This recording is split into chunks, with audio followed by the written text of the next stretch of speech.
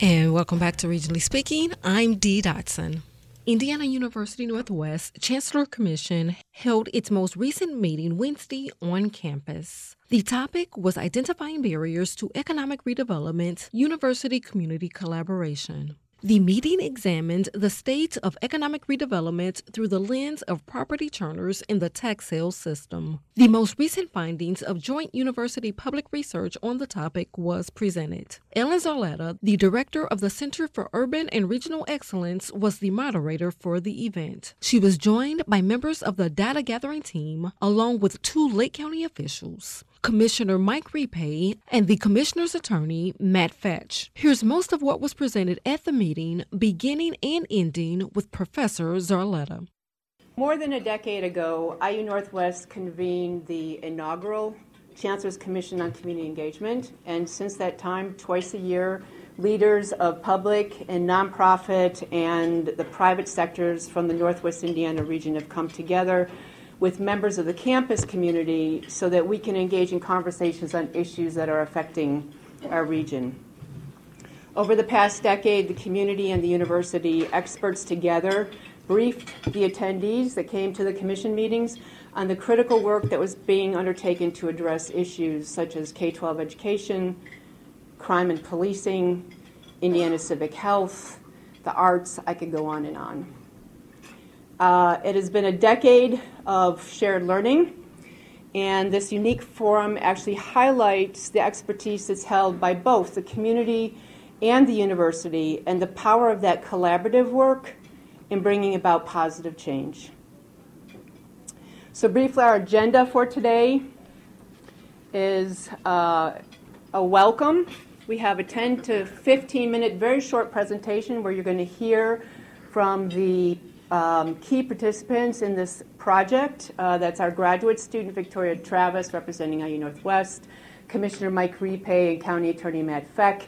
And then we get to the fun, which is discussion and questions and answers from the audience. So let me just briefly tell you about the issue. We're examining what are called churners or parcels that have gone through the treasurer's tax sales and then a commissioner tax certificate sale without a bid.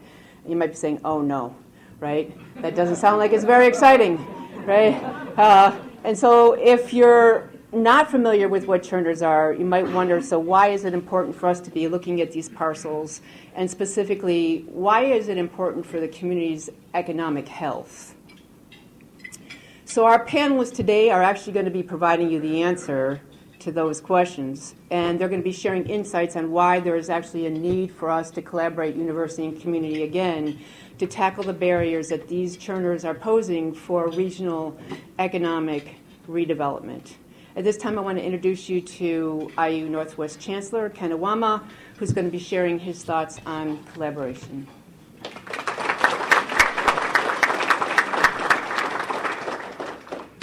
If I had known that this event would be so popular, we would have charged.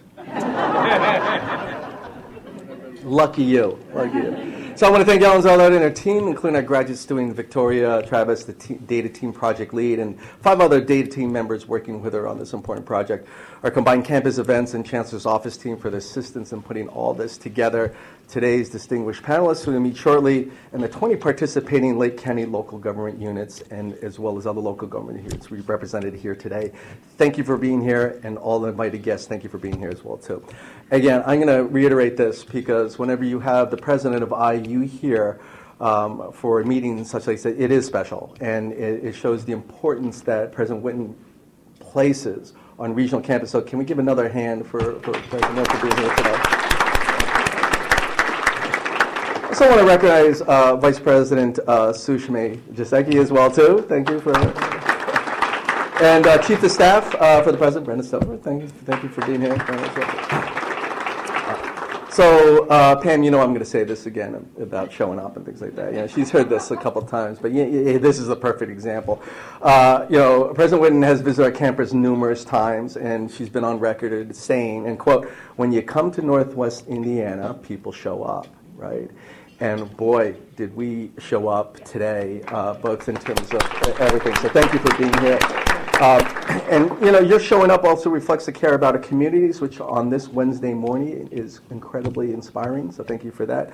As Ellen just going to summarize, we're here to participate in the critical discussion about our 8-part study of more than the 9,000 tax sale properties in Lake County, which continually churned the tax sale process without any bids, negatively impacting property tax revenue, economic planning and development, and other areas that would otherwise be empowering our communities. I think it's important to mention at this time, though, and I hope I'm not going to steal some of your thunder, President Whitten, about IU 2030. President Whitten just announced the new strategic planning framework for all of IU. So it's a very exciting time that will guide us into the third century. IU 230 will be measured by impact in 3 vital areas. And I want to talk about it because it has direct applicability here today. Student success and opportunity, transformative research and creativity, and service to the state, nation, and beyond. So those are the 3 buckets. The collaborative study with the Lake County Commissioners is a perfect example of how IU Northwest can weave, has weaved, and will continue to weave, even with greater energy, these priorities together in a way that is a trademark. It is unique to our regional campuses how we do this. Simply stated, our students are directly engaged with our faculty in transformative research and creativity that directly serve our communities, in this case, Lake County. But this project and its findings and recommendations that Ellen mentioned have widespread applicability to address similar issues across the region and even the state. And so that's why I'm so happy that our representatives are here, but all of you are here as well, too. And I think the gravitas of this project is reflected in the level and number of people here today as well, too. That is the power of what we do at IU Northwest, spanning multiple academic disciplines. We could have a Chancellor's Commission. We have in so many different areas of our academic affairs. It's in so much of our faculty in every discipline has this energy and power. And from the first day I arrived, and for those who have heard me say this and maybe are sick of hearing me say this, I had made the commitment on behalf of the students, faculty, and staff to extend this power to benefit our communities, right? Again, the commitment to extend this power to benefit our communities. With the IU 2030 framework implemented by our campus strategic planning, this will be a commitment and promise fulfilled, all right? Promise fulfilled, and I'll make that commitment to all of you. And there's a recording here by, I think, the Lakeshore Radio, so they have me on tape now saying that as well. And with that being said, I better get up before I say something I don't want to record on. So thank you for all being here, and I look forward to the discussion. I would now like to bring up President Whitten to say a few remarks as well, too. Thank you.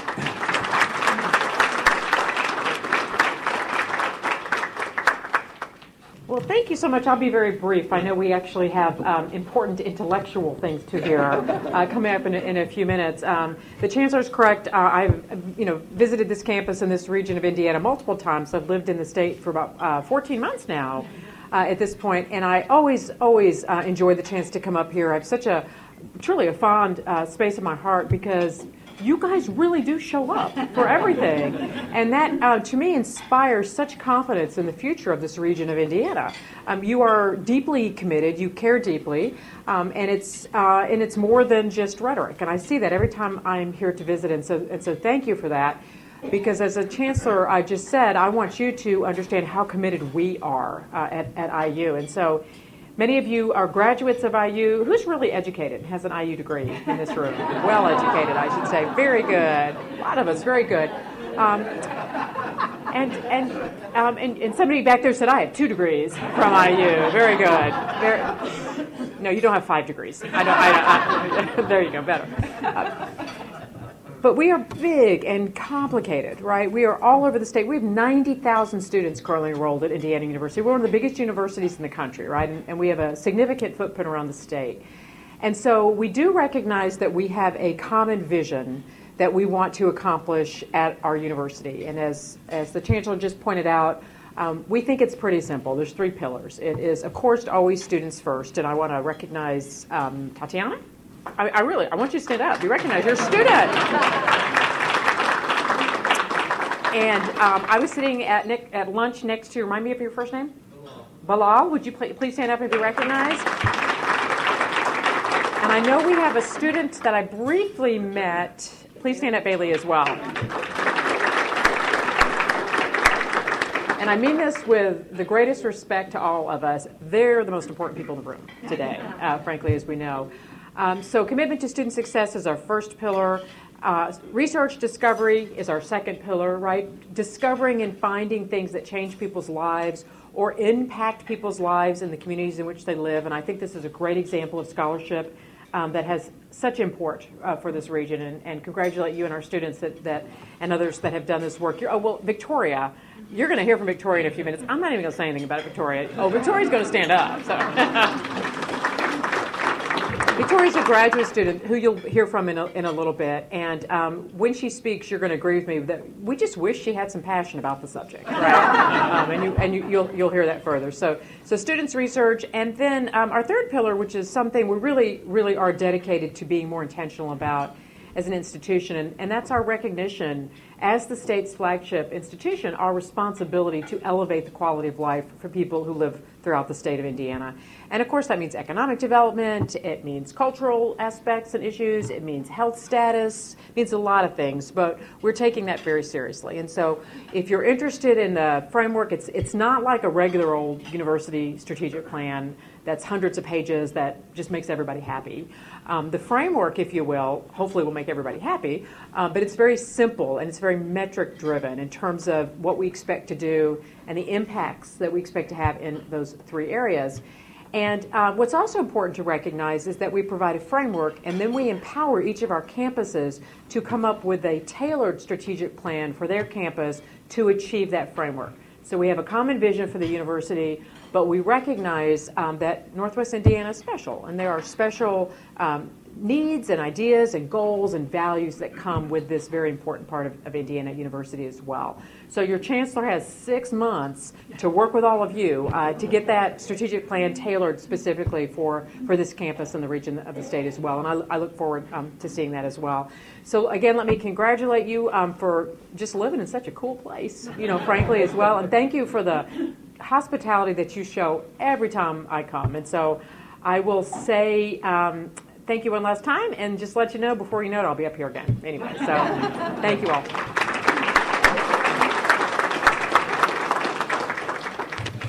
As our panelists are going to be coming up to the front table, I'm going to give you just a really brief background on this project, really quick snippets.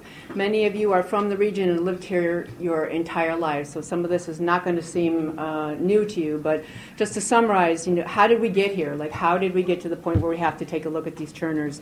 So over the past 50 years, the region really has gone through some transformational change. Perhaps we could identify 3 major factors. One would be globalization, of course, the change in the steel industry, the loss of jobs in the region. The second would be population movements due to suburban sprawl and a number of other factors. People were moving from the north of the county down to the south of the county. And then lastly, aging housing, residential and commercial buildings also could be said to contribute to the issue that we now face, which you're going to learn a lot more about really quickly here, called the churners. So up until 1 year ago, there was no comprehensive data set that could be used to answer any of these questions about the tax delinquent parcels, including where they're located, what are their property characteristics, why do they keep moving through the system. But because the Lake County Commissioners, Lake County government, our strong partners in the assessor's office and others decided to collaborate and work with us today, this data set now exists, and we're able to be before you today to talk about this issue. So I'm going to hand this off to Victoria, who's going to tell you a little bit more about the data.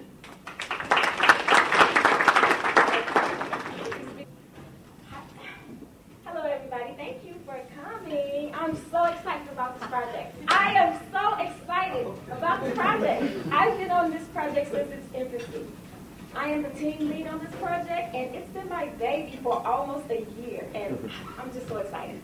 So, I want to be here today to tell you how it started. So, IU Northwest and the Center for Urban and Regional Excellence, they give students every opportunity to collaborate with the community, build partnerships, and positively impact the community through their program initiatives. Our focus was on the tax delinquent parcels and how they played a negative role on the region's economy. We needed information. It starts with the data. But first, let's talk about community-based research. I got to tell you about this. You guys were so great. The local government that I work with, oh my gosh. Stacy was awesome. Okay, the assessor is here. I don't have to bother anybody else in your office because it is all the time calling. But they were great. They worked with us, and we built strong relationships. All right, so, okay, let's start with the data. Let's go back to that. I just wanted to let you guys know how much you guys supported us through this project. And the collaboration with our own beloved chancellor.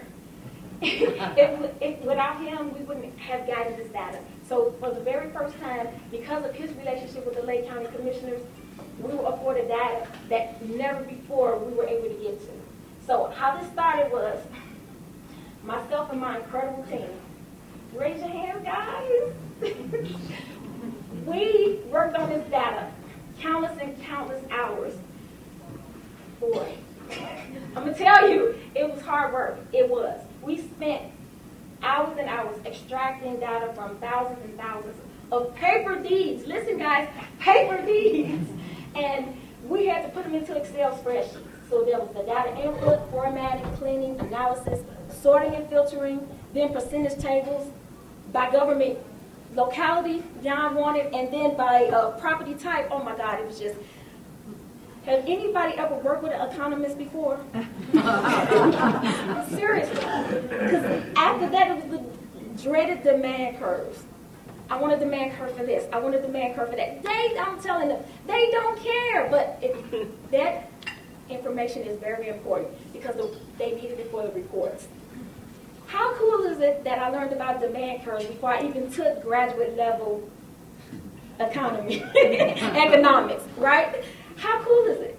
Because I got there and I knew a little bit, but it's still hard. So I'm in it now. And I need that class to graduate, so pray for me. Essentially, we use the data and applied research to provide measured proof and facts. And you cannot argue with the facts. We discovered 9,231 tax delinquent parcels that remain unsold and appeared in the commissioner's tax sale multiple times. This was huge. It was huge because we were able to identify and locate where the parcels were. We used this applied research to develop a master plan to help the 20 units of government examine ways the data could assist decision-making in areas of their economic development. It all started with the data that came from the multiple commissioners' tax sales. So what I'm going to do is let the expert tell you on this matter, the ever-popular, hard-working Lake County Commissioner. Take it over. With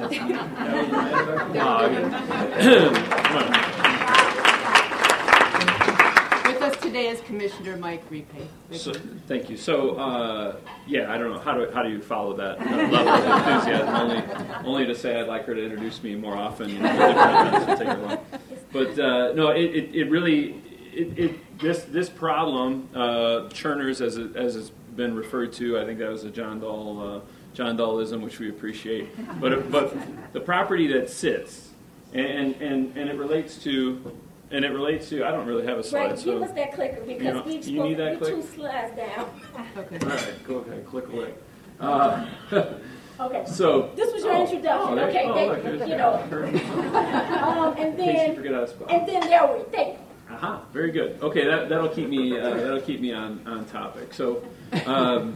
Basically, what it boils down to is a problem that a lot of us understood to be a problem over the years, really decades of it percolating into an issue, and then small groups of individual investors or opportunists would get in and get involved in the tax sale and take advantage really of county taxpayers and maybe some ignorance on our part, ignorance on the government's part, on what we had and why we had it. If you think about it, and I talk, especially when I'm talking to people outside of the region, you have to think about the way Lake County grew up, so to speak, as opposed to the rest of the state of Indiana. You know, whether it's Monroe County, Bloomington, or Tippecanoe County, where that other school is located, They're different. They're different. It's a different dynamic. Lake County grew up in a couple different centers and a heck of a lot of railroads and a lot of interspersed municipalities, 20 of them, second only, I think, to Hamilton County. And all that stuff leads us to some of the strangeness that we have to face in our tax sale issues. These narrow railroad right-of-ways, who somebody maybe as old as John Dahl could explain why the railroads used to do that, and these triangular pieces and pieces that would come up on the sale, and because of a common address, somebody would say, "Well, I'm buying that property on Main Street." Like, no, you're really not buying a property on Main Street. It just has a common address on Main Street. It's really the ditch that's behind, it's landlocked and everything else, and that's what's causing our problem. But although we knew it anecdotally, some of us, to have it in a data set that Victoria pointed out, like something recognizable, something to be able to chew on and to address, is something that we weren't capable of doing, quite honestly. And not that we didn't want to. I think all of us did at some point in time, but the reward didn't match the amount of work that was needed to get it done. So we're very thankful for CURE and for IUN for their participation in this to help us just peel back the onion, peel back the layers of the onion to determine what we have and how could we best deploy our resources now to make that into something that's going to be drive or at least not anchor economic development. I mean, the idea that it's going to be we're just going to open up the doors and everything's going to be great is probably a little optimistic, but it's certainly an anchor in a lot of communities. These parcels that are underperforming and quite possibly hindering the whole of the county and certainly all the municipalities are in there. So with that, my favorite little friend there. I will turn it over to my friend, Mr. Matt Fetch. Right? Or are we going back to you, Victoria? It's supposed to be music. Can you? Oh, like. Yeah. Oh, see, I actually put that in here. You know what? This slide was mine, and I worked on this. This slide was my idea, and I worked on this last night. I don't know why the music didn't work. Technical Rob over there, that's not helping. Okay. So I see this whole table remembers this. Okay, you guys are awesome for singing it for me. Start again because they didn't use that there. No, I'm just kidding. Okay, so we know a lot of people remember that. Okay. From a student perspective, I learned so much. I learned so much about zoning and mapping, GIS from the surveyor's office. I learned so much. But did you guys know that the property ID, each set of numbers means something? Oh, you did? Okay, well, now I do too. I do too. It's been so exciting. We met and collaborated with partners and with state legislators. Then I had an opportunity to meet with an Indiana state senator and House representative. How exciting was this for me to be on this project from the beginning and be team lead? I'm stoked, okay? And it's supposed to say, I'm just a bill and I'm sitting here on top of the hill because guess what? We're making history. So I'm gonna let the adorable, the smart, helpful Lake County attorney tell you more about how we're changing statutes and legislation and how our ideas was introduced into Congress. Thank you. I'm going to have to hire her as well. My name is Matt Fetch. I am the county attorney or attorney to the Lake County Board of Commissioners. I succeeded John Dahl, who is here and really deserves a lot of the credit for the work that's done on this project. Since I took over about 4 years ago, John has worked very closely with me and with some of the attorneys who handle tax sales on a regular basis. Bob Golding is here.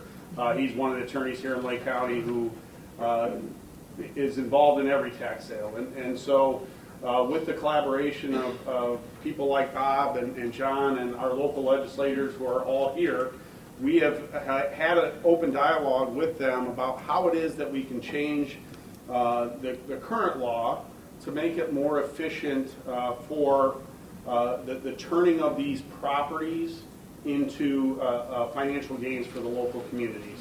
Currently, the way that the system stands, the properties can be on the tax sale for both the commissioner and the treasurer for year after year after year after year. And that's what the data has showed of the approximately 9,200 properties that they were able to locate. And working with John, we've drafted some legislation that we hope will be taken up in the spring that will help streamline that.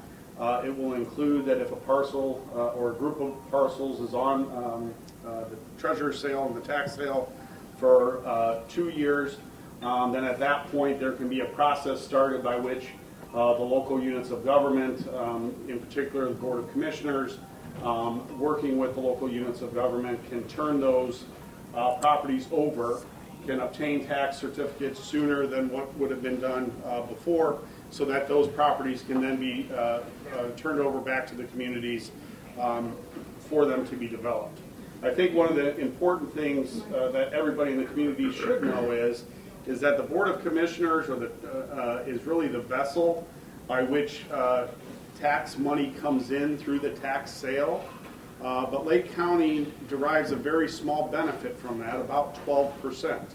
88% of any of the tax proceeds that are recovered are returned back to the communities where those properties are located. And so, like I said, the Commissioner's Office is the vessel by which we collect the money, but then we turn around and we give them 88% of that money back to the local communities so that it can be reinvested. And I've worked with Senator Rodney Pohl, Representative Slager on this, and it's really an exciting time. I'm not going to bore you with all the details about what's in the legislation, but I think that if this does get through in the springtime, I think that you'll see a lot of these churner properties that were referred to, that those will come off of the tax sale and they'll be placed back on the tax rolls either through development or people purchasing them and redeveloping those houses.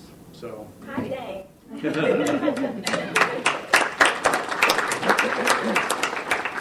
Well, so at this point, I'll just summarize very briefly. We took a very complicated issue and tried to present the highlights, right? So there's a series of actually 8 different reports by the end of December. We've completed 4 with a 5th one about to come out, and there's an enormous amount of data and analysis gone into that. But the issue, I think, for the community, if we can think about it in the broadest perspective, is really what does this then mean for economic development currently? How is it affected? How has it been a barrier for economic redevelopment? And so I thought that we could start off with that question of our panelists. First, thank you everyone, and just ask them to speak a little bit more about the connection between the data that we have and the policy analysis that's being done, and then ultimately the action that's going to take place to alleviate some of the difficulties that we are having with moving these properties into productive use in our communities. And so I'm going to leave this open to the panel, and then we're going to open this up to Q&A so that everybody in the audience will be able to interact with our panelists. Okay, so does anybody want to start? Go ahead.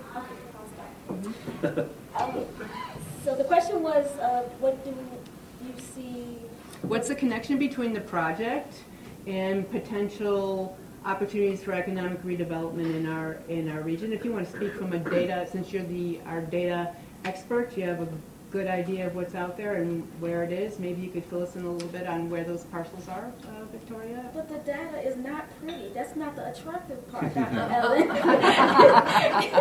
But so vital. Right. It's important. It's essential, but it's necessary. But what we want to do is the song and dance afterwards when we came up with the reports. So I'm going to say that that helped give the 20 units of government more time to look at those parcels with this project. We were able to go out and meet with them and to find out what they wanted. How can we help them find a way to look at these properties sooner and go ahead and submit what they want. They didn't have to go to that long meeting that they're normally going to right before the commissioner's sale, where they have to sit in that meeting for 3 to 4 hours. And we shorten that process as well. So I see the connection is this is going to help them return the parcels to a positive tax roll. And also that petition to the auditor. That would be fantastic to help it's a petition to help get the taxes off of those parcels. Yep. I think one of the things that Matt brought up was, the county's obligation is to collect property taxes, and really this is all in an effort to collect property taxes. A parcel that churns, so to speak, is a parcel that never gets a dime of taxes collected from it. So it's a problem for county government in that, we have an obligation to try as best we can to collect taxes. It's a problem for all the units because if we don't do our job and we're having a difficult time doing our job in some of these areas, then they're not reaping the benefits of it.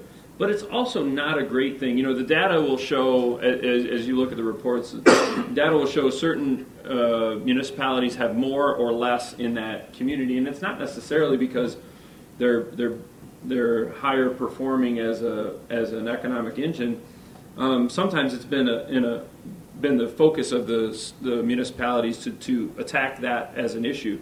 But if they're all held, at the end of the day, the end use is most important. I mean, after brought that up, from Hammond, we were talking about, the end use. You gotta have an end use because after all, the end use should be something meaningful to the community.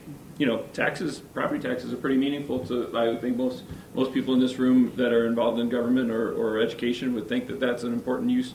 But it doesn't help us, doesn't help the community as a whole just to cobble these properties all together in one, entity. It helps for us to identify them and learn them and get learn where they are and then get a positive end use. And that's where the economic drive will come from. And I would say from a legal perspective, one of the great pieces of information that came out of the study was finding out people that are the owners of these churner properties that are then attempting to participate in future tax sales, whether it's in the treasurer's tax sale or whether it's in the commissioner's tax sale, where they own parcels already and they're part of the problem as to why these taxes are not being collected. And so part of the legislation that we're working on is trying to identify those individuals and exclude those individuals or prohibit them from being able to participate in future tax sales so that they're not just acquiring other parcels of property with the hopes that there's going to be a brand new warehouse going in next to the properties that they own, and boom, they get an opportunity to cash in because now this company wants to buy 10, 12, 20, 40 properties that they own in this particular area, and then they derive a huge benefit as a result of that. And so we're trying to exclude those individuals from being able to participate and acquire parcels in the future. I just put like a finer point on that because people that do that and pay the taxes along the way, no problem. I mean, if you want to speculate and you're paying your taxes, that's great. That's that's your right with your money. It's that speculation that's taking advantage of the system and not paying what's due and what's owing that's causing us a real problem. Are there questions from the? Yeah, okay. We'll take questions from the audience. So, Lee? Is the legislation you're drafting going to be applicable uniquely to Lake County or all counties? Great question.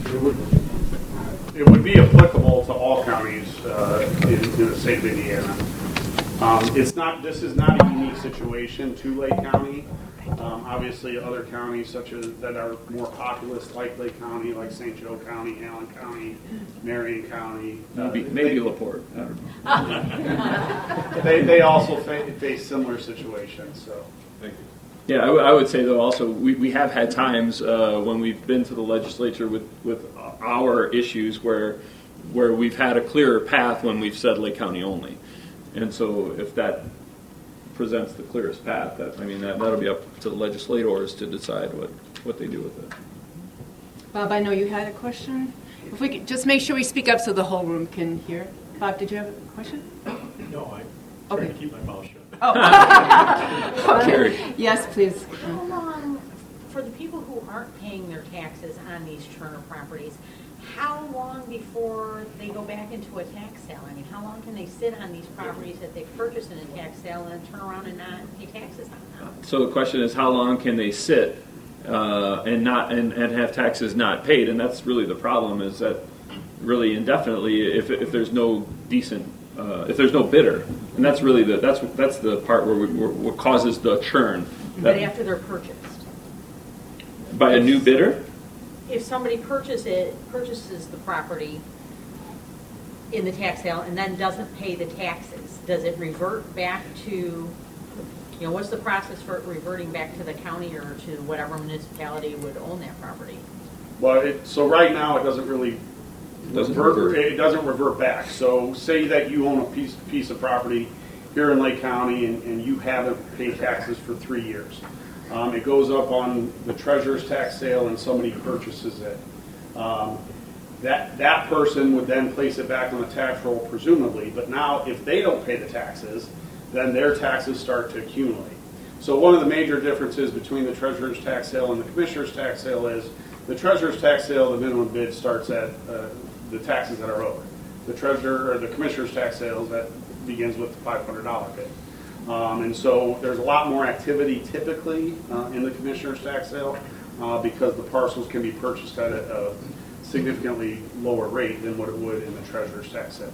But if taxes aren't paid right now, they just continue to accumulate the taxes on the property.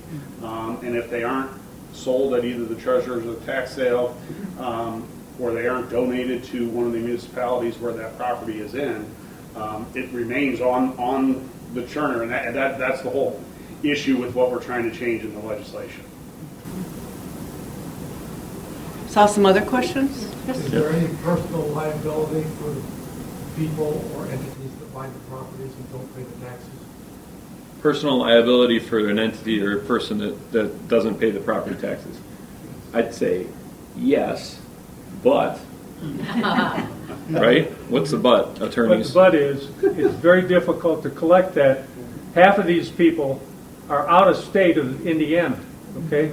90, and of the ones in around here, 90% of them are not in Lake County, okay?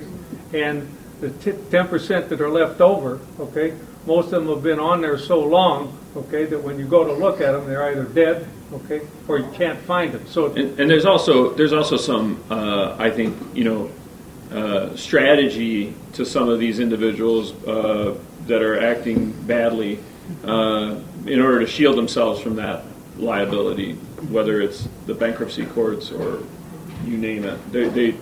It will intentionally do some of those things to kind of hide that personal liability. So there is, but it's difficult to get at. Okay. Bob? One of the questions I have, and one of the things I've seen looking at all of these things, is I have seen instances when I have seen parcels, that have been on the churner list for a long time, and then suddenly they changed names of who owned them. There was an ownership transfer. And one of the things I'm wondering is if there's any mechanism that's going to be included to prevent the transfer from one party to another. I've seen it in some of them that are owned out of state. And I think what's happening is somebody is like, okay, I'm putting this deed up as collateral on a loan that you're making to me. Then they sign it over, and what they've signed away is basically a tax liability in an empty lot.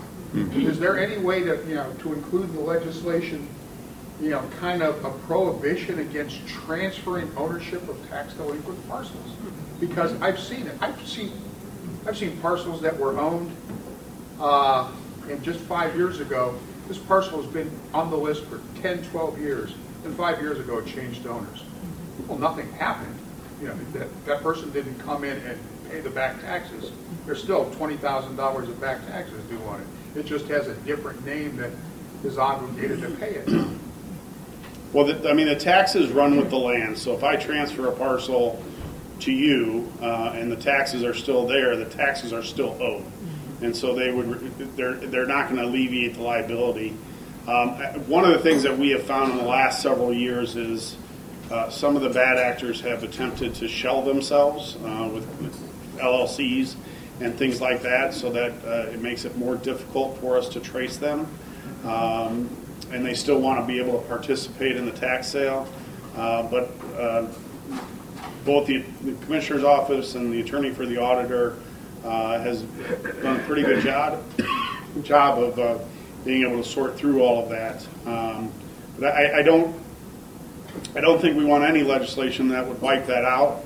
Now, if there is a mechanism right now where if you find that the parcel was transferred for the sole purpose of having the taxes removed, so let's say I give person A money to bid at the Commissioner's tax sale, and they purchase it and they perfect it, and then they're issued a deed, and then they deed it back to the original owner.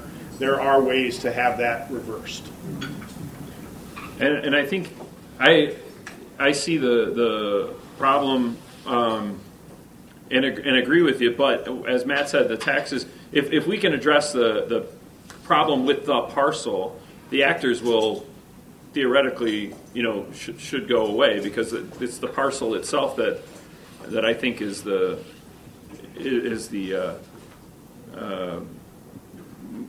best place to attack, I think. And I think when you talk about urban core, I think that's where, specifically in Lake, there's probably others, before Michigan City or whatever, where you've got so much crisscrossing traffic, that really gums up the works in terms of having a solid tract of land that can be developed, and the fact that, things have changed hands for so many decades, that basically makes it more of a challenge for us. The construction, what is the process in terms of, like, if you're going to build something big and let's say they don't want it, they have this parcel that they acquired through a tax sale in that particular area. What is their process to remove them, negotiate? I mean, well, I think for our purposes, again, it's like, that occurs. It occurs all over the world, probably. And if you're doing it in accordance with the law and paying your taxes and everything else, then you've got a different remedy, or the developer may have a different remedy, or the municipality if it's a municipal project. Civil court, let them go. Have at it. But for our purposes, it's, you can't hold on to it. You can't have it both ways. You can't have it. You can't hold on to it without paying your fair share, and then try and hold up a project or hold up something. Essentially holding on to that parcel when you shouldn't be, and that's the part that really calls for some legislative fix. Or I don't want to put so much pressure on the legislature either. It probably at least identifies as one. If there's not a fix there, that's probably as good a place as any to fix it. But it's not to take money out of a land speculator's pocket. It's only if they don't pay their fair share. If they're not paying their fair share, then that's a different story. What I'm saying, what if they pay and it's still they're in the footprint of some major development that could take place? I'm just asking, is there... The only remedy would be to be bought out. And let's just face it, everybody has their dollar figure that they're willing to accept to be bought out. Yeah. Representative Slager wanted to ask a question. Yes. Representative Slager, please. I wanted a question and a comment. We have dealt every year with some kind of a bill that has to do with these tax delinquents, or serial delinquents, they're sometimes called. Sometimes I feel like, and I'm sure the commissioners feel like the little Dutch boy trying to plug the hole in the dam, because there's always seems to be a new mechanism with it. But I have to sell this to 99 other people in the house. And to the question about is this going to apply only to Lake County, we'll do this as a may provision. Now, rather than special legislation, any county can adopt what we're doing, but the legislative body will simply have to adopt that to move forward with it. So that's how we'll deal with that. But I do have a question. Several years ago, then Senator Arlene Rogers' last bill I carried in the House had to do with a pilot program to deal with some of this very issue, where some of these serial delinquents were involved with hoarding this property and they're not able to do something with it. That, I'm sure that pilot program has expired. It's not. No, it's not. It's in existence. In fact, one of the things in the new bill is to add these churners to your serial delinquent. So I'm going to need some detail on how that. The city of Gary is the one where that detail should be coming from, because they're the ones that it was passed for. And one thing that I want to say, and this is what Commissioner Repay keeps emphasizing, okay? The county commissioners can't get this bill passed. It has to be supported by the units of government in that location, okay? And we did receive from the city of Gary a letter from the mayor supporting the bill. What was the nuance with that legislation? I mean, I remember being there at one of the committee meetings. The nuance is basically this. Those were obtained. Yeah, they're not going to force Porter County to adopt this. No, John. On the original legislation, the pilot program. Yeah, what was it was the serial tax delinquencies, but what you had to do, it had to fall into the category, was for sale for so many times. You had to get title work to do it, okay? And then you had to sue them under this special statute. Okay. And it's still in existence, so we're going to ask you to add the churners to that list. Thank you. I wish we had time for more questions. I want to be respectful of everybody's time today. So many concluding thoughts right now, but I want to share just a few key points. First of all, it comes down to the data. We're able to have this conversation because we were able to work together to get to the point where we can take a look and see what was happening in the county. Secondly, the conversation over solutions has focused primarily at the state level and legislative actions that could take place, but we actually had meetings with experts in the area who talked about possible solutions at the county level, process solutions, and then even at the local political unit level. Just want to emphasize what John has said earlier, which is it's going to take all of us to be able to solve this problem. It's not state, it's not county, it's not just the local units, it's everybody, and the university who's going to continue to contribute to that. Every single community has met with us and or identified properties that they wish to move forward with. We have shared the findings. I have to thank the media, the Times and the Post-Tribune for doing that.